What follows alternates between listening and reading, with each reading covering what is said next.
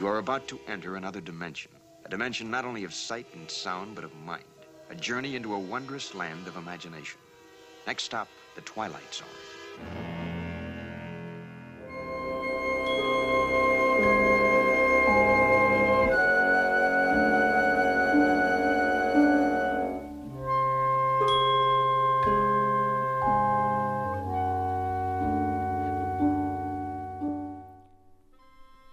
Tonight's episode of The Twilight Zone is not only one of the more popular and well-known of the series' run, but it also encapsulates what a lot of people hold dear about Rod Serling's Fifth Dimension. It's an episode that provides a certain feeling and a certain state of mind. It's an episode that should be watched alone, in the dark. It's an episode that many will remember from staying up late at night and catching the midnight replays, frightened by any sound that may bump while watching the episode. It's an episode that, many will claim, is the scariest corner of the Twilight Zone. So, turn off the lights, grab a cushion to hide behind, and join Marcia White as she heads to the 9th floor in Rod Serling's tale of terror, The After Hours. Express elevator to the 9th floor of a department store. Carrying Miss Marcia White on a most prosaic, ordinary, run-of-the-mill errand. 9th floor. There must be some mistake. There's nothing here.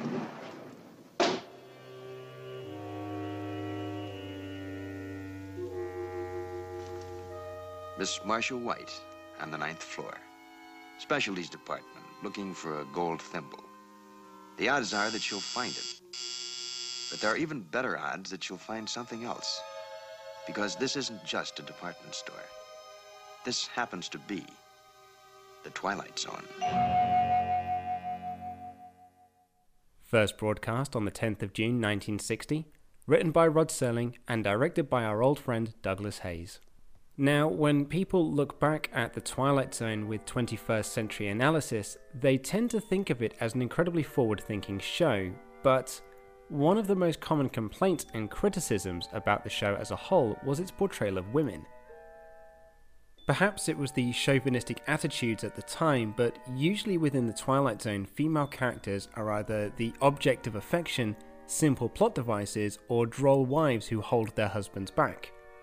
In the last couple of episodes we've covered, we've seen women being so annoying they need to die, or just something for a suicidal man to aspire to have. However, this isn't the case with Marcia White. In the Twilight Zone Companion, Mark Zicree writes, "There's an energy about her, and a freshness, and individuality. Her performance is exciting, her reactions genuine." Marcia White was played by Anne Francis, who, like a lot of actors in the Twilight Zone, was very busy with regular work on TV shows. There are a couple of items that jump off her IMDb page, and she had various bit parts across the usual shows that we've talked about before on this podcast. But perhaps she is best known stateside for the 1960s TV series Honey West, in which Francis played the titular high-tech private detective. It was a show that never aired in the UK, so I don't really have a frame of reference, but she will certainly be known worldwide for her performance in the 1956 sci-fi cult classic Forbidden Planet, a film that has several connections to the Twilight Zone. She would have one more appearance in the series in the season 4 episode Jezebel, but sadly she passed away at the age of 80 due to complications with pancreatic cancer in 2011. Douglas Hayes said that she was unbelievably good in the role, and apparently she would often have people come up to her in the streets to let her know that the Twilight Zone was their favourite show. You know, I have to agree with Zicree and Hayes on this one. Anne Francis is really great as Marcia, and we'll discuss this a bit more as we go on, but you really feel for her as she's thrown into this bizarre situation, and Hayes' direction really ramps up that tension. So Marcia has been brought to the 9th floor, which appears to be the loft warehouse space of the department store. It's completely empty, very dark, and it carries a foreboding sense of peril. If you've ever worked in a store like this, then you'll be familiar with these sorts of spaces. During my teen years, I worked in my local supermarket, and it had a huge warehouse which you always found had people wandering around gathering stock. But there was one area which was where the confectionery was kept, and it always felt away from everything else. It was a stark contrast to not only the hustle and bustle of Saturday shoppers, but the rest of the warehouse. I would be lying if I said it was scary or spooky, but it did have a different atmosphere to the rest of the supermarket. A lot like where Marsha is right now. Only, she discovers that she isn't actually alone, as she's greeted by a saleswoman who has the gold thimble she's looking for. Now, that's odd. What is, Marcia? Well, you haven't any merchandise here at all. Except the thimble. Except the very thing I needed. The whole floor, it looks so empty. And you called me Marcia. Did I? I'm sorry. That was forward of me. I apologize. How did you know my name? I've probably seen you around the store. No, you haven't. I've never seen you. Now, look, I don't want to make a big thing out of this, but what kind of a place is this? I mean, all I want is one small item, a gold thimble. I come up on a floor that hasn't a single thing in evidence except what I'm looking for. Well, you may be a little more sophisticated than I am, but this I call odd. Please come again. Anytime. What really works about the After Hours is Rod Serling taking advantage of the fear of the unknown. It's not what you do see, it's what you don't see. What is suggested rather than stated. Serling was once quoted as saying that the fear of the unknown is the scariest fear of all. This first encounter with the saleswoman, played by Elizabeth Allen, carries a very ominous tone, but nothing is ever fully spelled out. Serling's script and Hayes' direction gradually builds slowly and purposefully, with great effect. It's an already odd setting with a creepy atmosphere, but it's when the saleswoman says Marsha's name that the mood shifts from creepy into sinister. As you would expect, and I guess as anyone would be, Marsha was clearly panicked by the situation, but the saleswoman remains calm at all times, as if she wasn't real at all. However, this mood is suddenly taken in a rather different direction. Marsha discovers in the elevator that the thimble is scratched and no good for a present, so she is directed to the 3rd floor for complaints, where the episode moves from this creepy and unnerving journey into one woman's fears of the unknown to a couple of mid-level managers who essentially recount the opening 10 minutes of the episode. Not only that, but the writing and performances have more in common with Are You Being Served than the terrifying atmosphere created earlier. Well, I distinctly told her that all the gold thimbles we have are in gifts, and that if the item were damaged, well, we certainly would make it good, either by replacement or refund. Oh, I distinctly told her that, Mr. Sloan. Then what is the problem, Mr. Armbruster? Well, the problem is that the customer claims that she didn't get the item in gifts. She got it in another department. Mr. Armbruster, just tell her to take it back to the department where she purchased the item. Well, that's just the point. She has some idiotic story about having purchased a gold thimble on the 9th floor. 9th floor. Mr. Armbruster, I trust you inform the lady that this store has no 9th floor.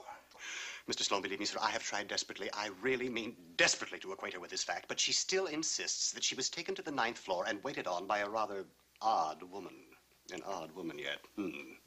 A personality trait that she would be particularly knowledgeable about.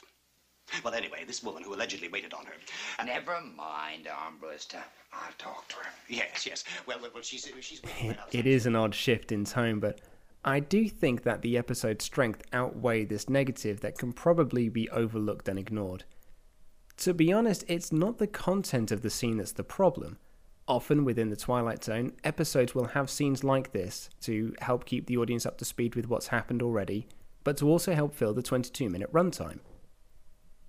I think that people tend to forget this scene exists when talking about the After Hours being the scariest episode they ever saw, but had the characters not been so wacky and over the top, the scene wouldn't have felt so out of place.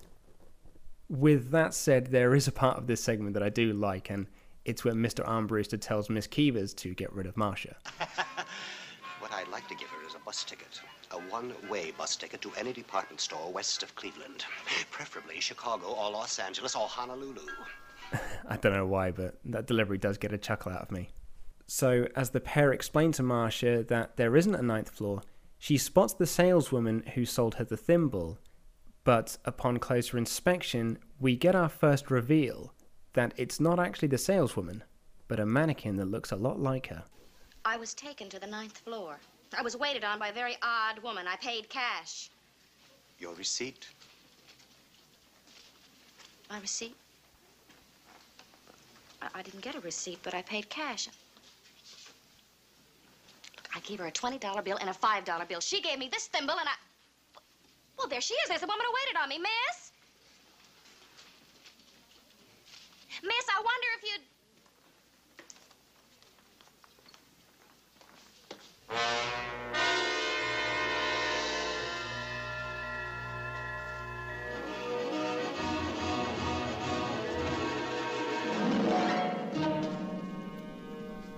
We've seen people being frozen in place on the Twilight Zone already with the episode Elegy, and we will see it again a couple of more times in the series run.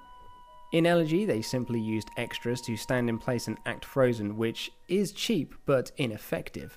No matter how still you stand, there is always going to be some form of movement. Eyes blinking, chests moving from breathing, etc. While it's ineffective, you can at least forgive Elegy as they are supposed to be humans posed in a cemetery, but the After Hours is different as they are all supposed to be mannequins. In the Twilight Zone Companion, Buck Houghton says, "I was very concerned about that one being technically good, because I felt it would fall right on its face if those models weren't awfully good.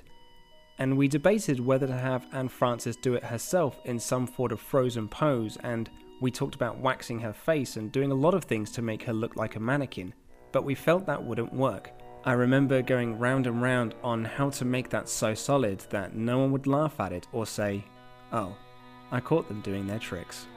So rather than having Anne Francis, Elizabeth Allen and John Conwell stand in place pretending to be mannequins, they actually made mannequins of them. They took plaster molds of the three main actors and then painted them with acrylics to look like them and then attached those to mannequin bodies. It may not seem like the most ingenious method, and perhaps it's the most obvious, but it is an incredibly successful practical effect, and the payoff reveal of the saleswoman and Marsha at the end of the episode are very chilling. I think we can all agree it was the best choice they could have made for the episode. As a result of the shock of seeing the mannequin, Marsha passes out and is resting in Mr. Armbruster's office, but through a series of mishaps, the store is closed and she is forgotten about. When she wakes up, she finds herself in the department store, late at night, alone, in the after hours. What follows is one of the true high points of the Twilight Zone in terms of direction, acting, and atmosphere.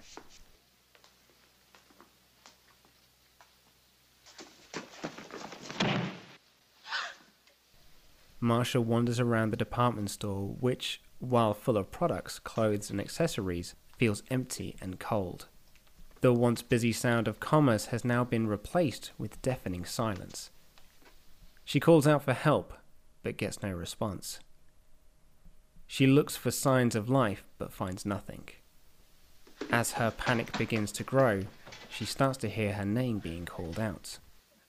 Marsha. Marsha. Marsha? Marsha. Marsha? She turns to see who it was that called out to her, but she sees only mannequins. Mannequins that stare back at her blankly, yet it always feels as though they are always watching. As the name calling grows louder and louder, Marsha becomes more and more frightened. Before she can calm herself down to try and rationalize what is happening, one of the mannequins reaches out for her.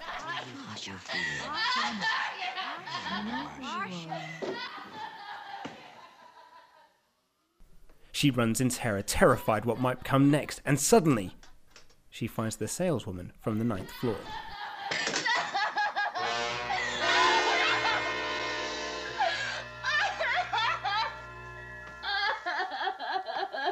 Well, Marsha, dear.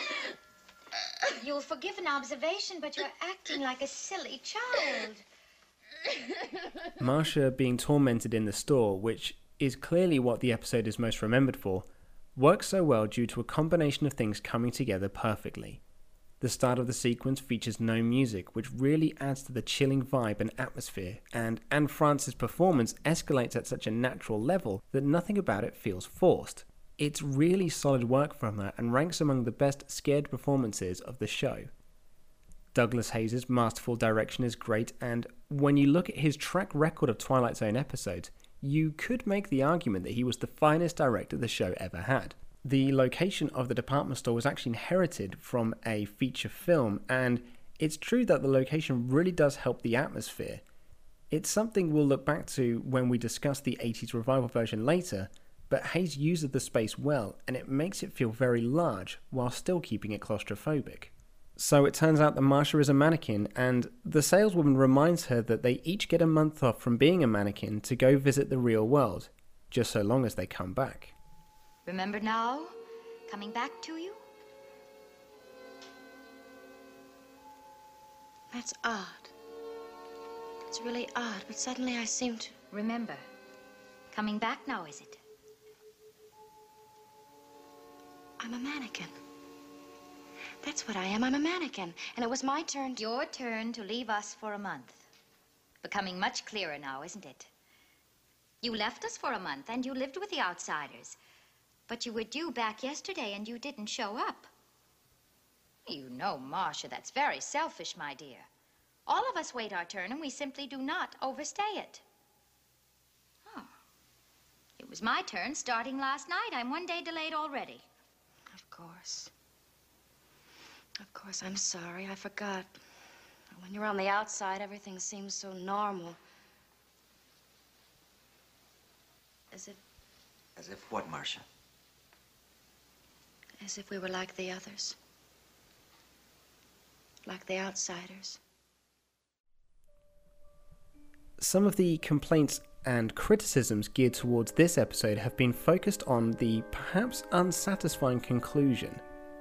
After such a great build of tension and Serling and Hayes taking advantage of the unknown, it turns out the unknown actually isn't that sinister at all. For me, I think it's a good twist. Not great, but certainly good. Had the episode not had that nail-biting final third, there is a chance that the After Hours might only be remembered as an average episode. But, as I said earlier, everything came together so well and it opens and closes so brilliantly that I think the twist works for the story. There are logic holes, sure, but it ties together nicely. While doing my research for this episode, I came across this blog post from a website called The Ambiguities titled Women in the Twilight Zone, who had some interesting ideas behind the character of Marcia White. The writer didn't sign their name at the end of the piece, but I think it was written by a chap named Will Hanson, who writes, "A few months before The Twilight Zone first aired in 1959, Barbie was introduced to the American marketplace. Whether or not Serling and or his wife bought the dolls for their daughters, it's pretty obvious he noticed her appearance, because look, Marcia White, our protagonist in the After Hours, is Barbie. Marcia White in this episode is the desirable image, the advertisement brought to life. She is, in a way, her own doppelganger, her own uncanny self. This episode is ahead of its time in the way in which it points out how often such images encourage women to pursue an impossible body, an impossible image of perfection. Welcome back to the fold of the mannequins at the end of the episode. Marcia says it was ever so much fun to be a person, an outsider, and yet she is relieved to be back in the store among her fellow mannequins, with no decisions to make, frozen, displaying the store's wares."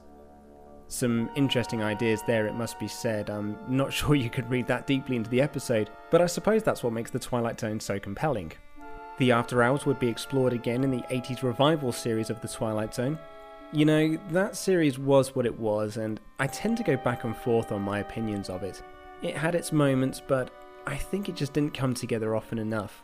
Maybe I'll look at it once I finish this podcast, but perhaps I'm getting ahead of myself.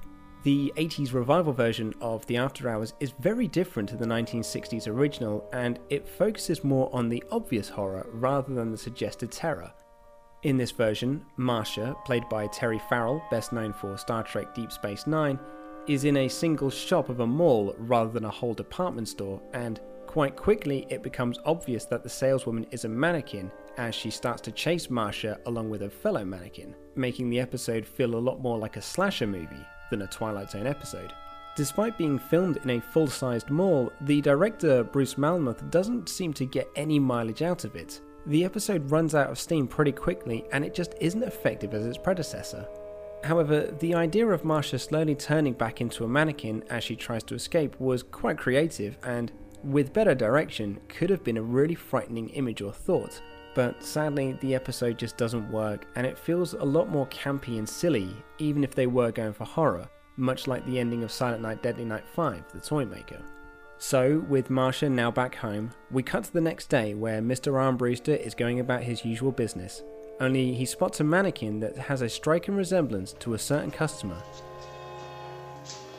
Marcia White in her normal and natural state. A wooden lady with a painted face, who 1 month out of the year takes on the characteristics of someone as normal and as flesh and blood as you and I.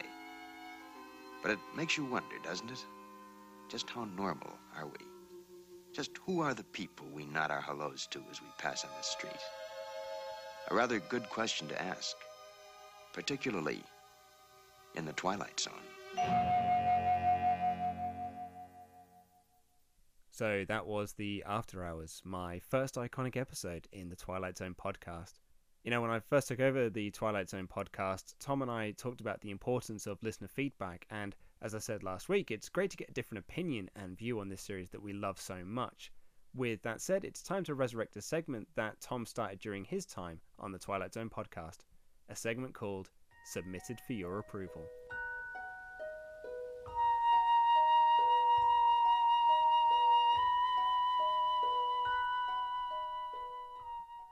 This first from Jamie Dodds about tonight's episode of the After Hours, which he said is his favourite episode of all time. Jamie writes, I think the most fascinating aspect of this episode concerns the fact we don't know much about Marcia's life as a mannequin or her outside life at the department store. Was she in love? Did she have people she lived with? Did she even have a career? Some of these questions are answered in the comic book adaptation, which I recommend highly. It even includes a scene at the end of the sales lady leaving the store and setting out for her month of living a human life. In my opinion, one of the standout scenes of the whole episode is Marcia accepting her destiny and changing. I think Anne Francis does this flawlessly, and it's possibly alongside the 16mm Shrine's Ida Lupino's performance as the greatest TZ female performance. Thanks for that, Jamie. Some really good thoughts there. The comic book adaptation is certainly interesting, and I have to agree with you about Anne Francis' performance. I've not read the comic in quite some time, but if it's the one that I am thinking of, I might have to pick that one up and have another read of it.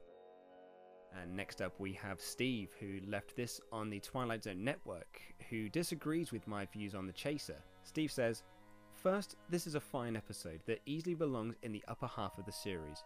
I'm almost tempted to say that it qualifies as an iconic episode, as it is well remembered, well written, well directed, well acted, and it has a good twist. It gets bonus points for being one of the few episodes in which the humour works well.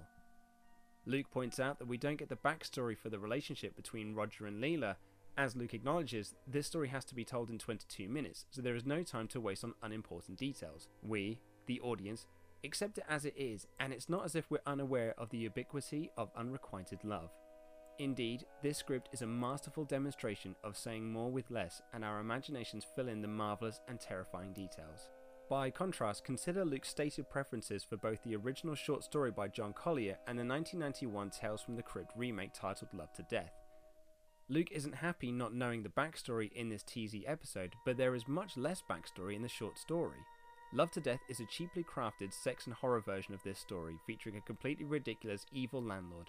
I'm so glad I didn't grow up watching TV in the 80s and 90s. The only fault with this script, and I'm sad to say it is a major one that could have easily been fixed, is when Mr. Demon offers the glove cleaner to Roger as a preferred remedy to his problem of unrequited love.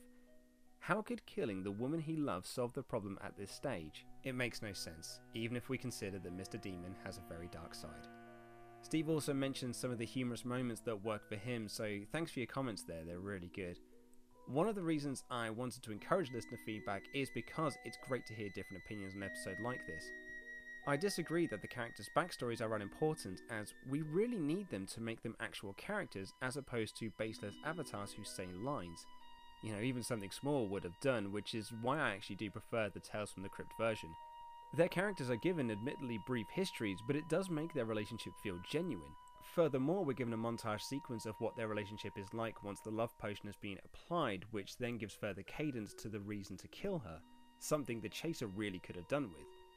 Unlike Mark Zicree, I'm personally not that keen on the short story on which it's based, as it feels like a short scene from a much bigger picture, like we're given Act 2 without 1 or 3. But thank you for the feedback, Stephen, it's really appreciated, and Stephen also left some thoughts on A Passage for Trumpet, which we'll look at on the next podcast.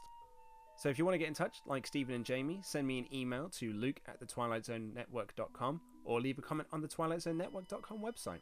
You can find us on facebook.com/Twilight Zone Network and on Twitter @TwilightZoneNet.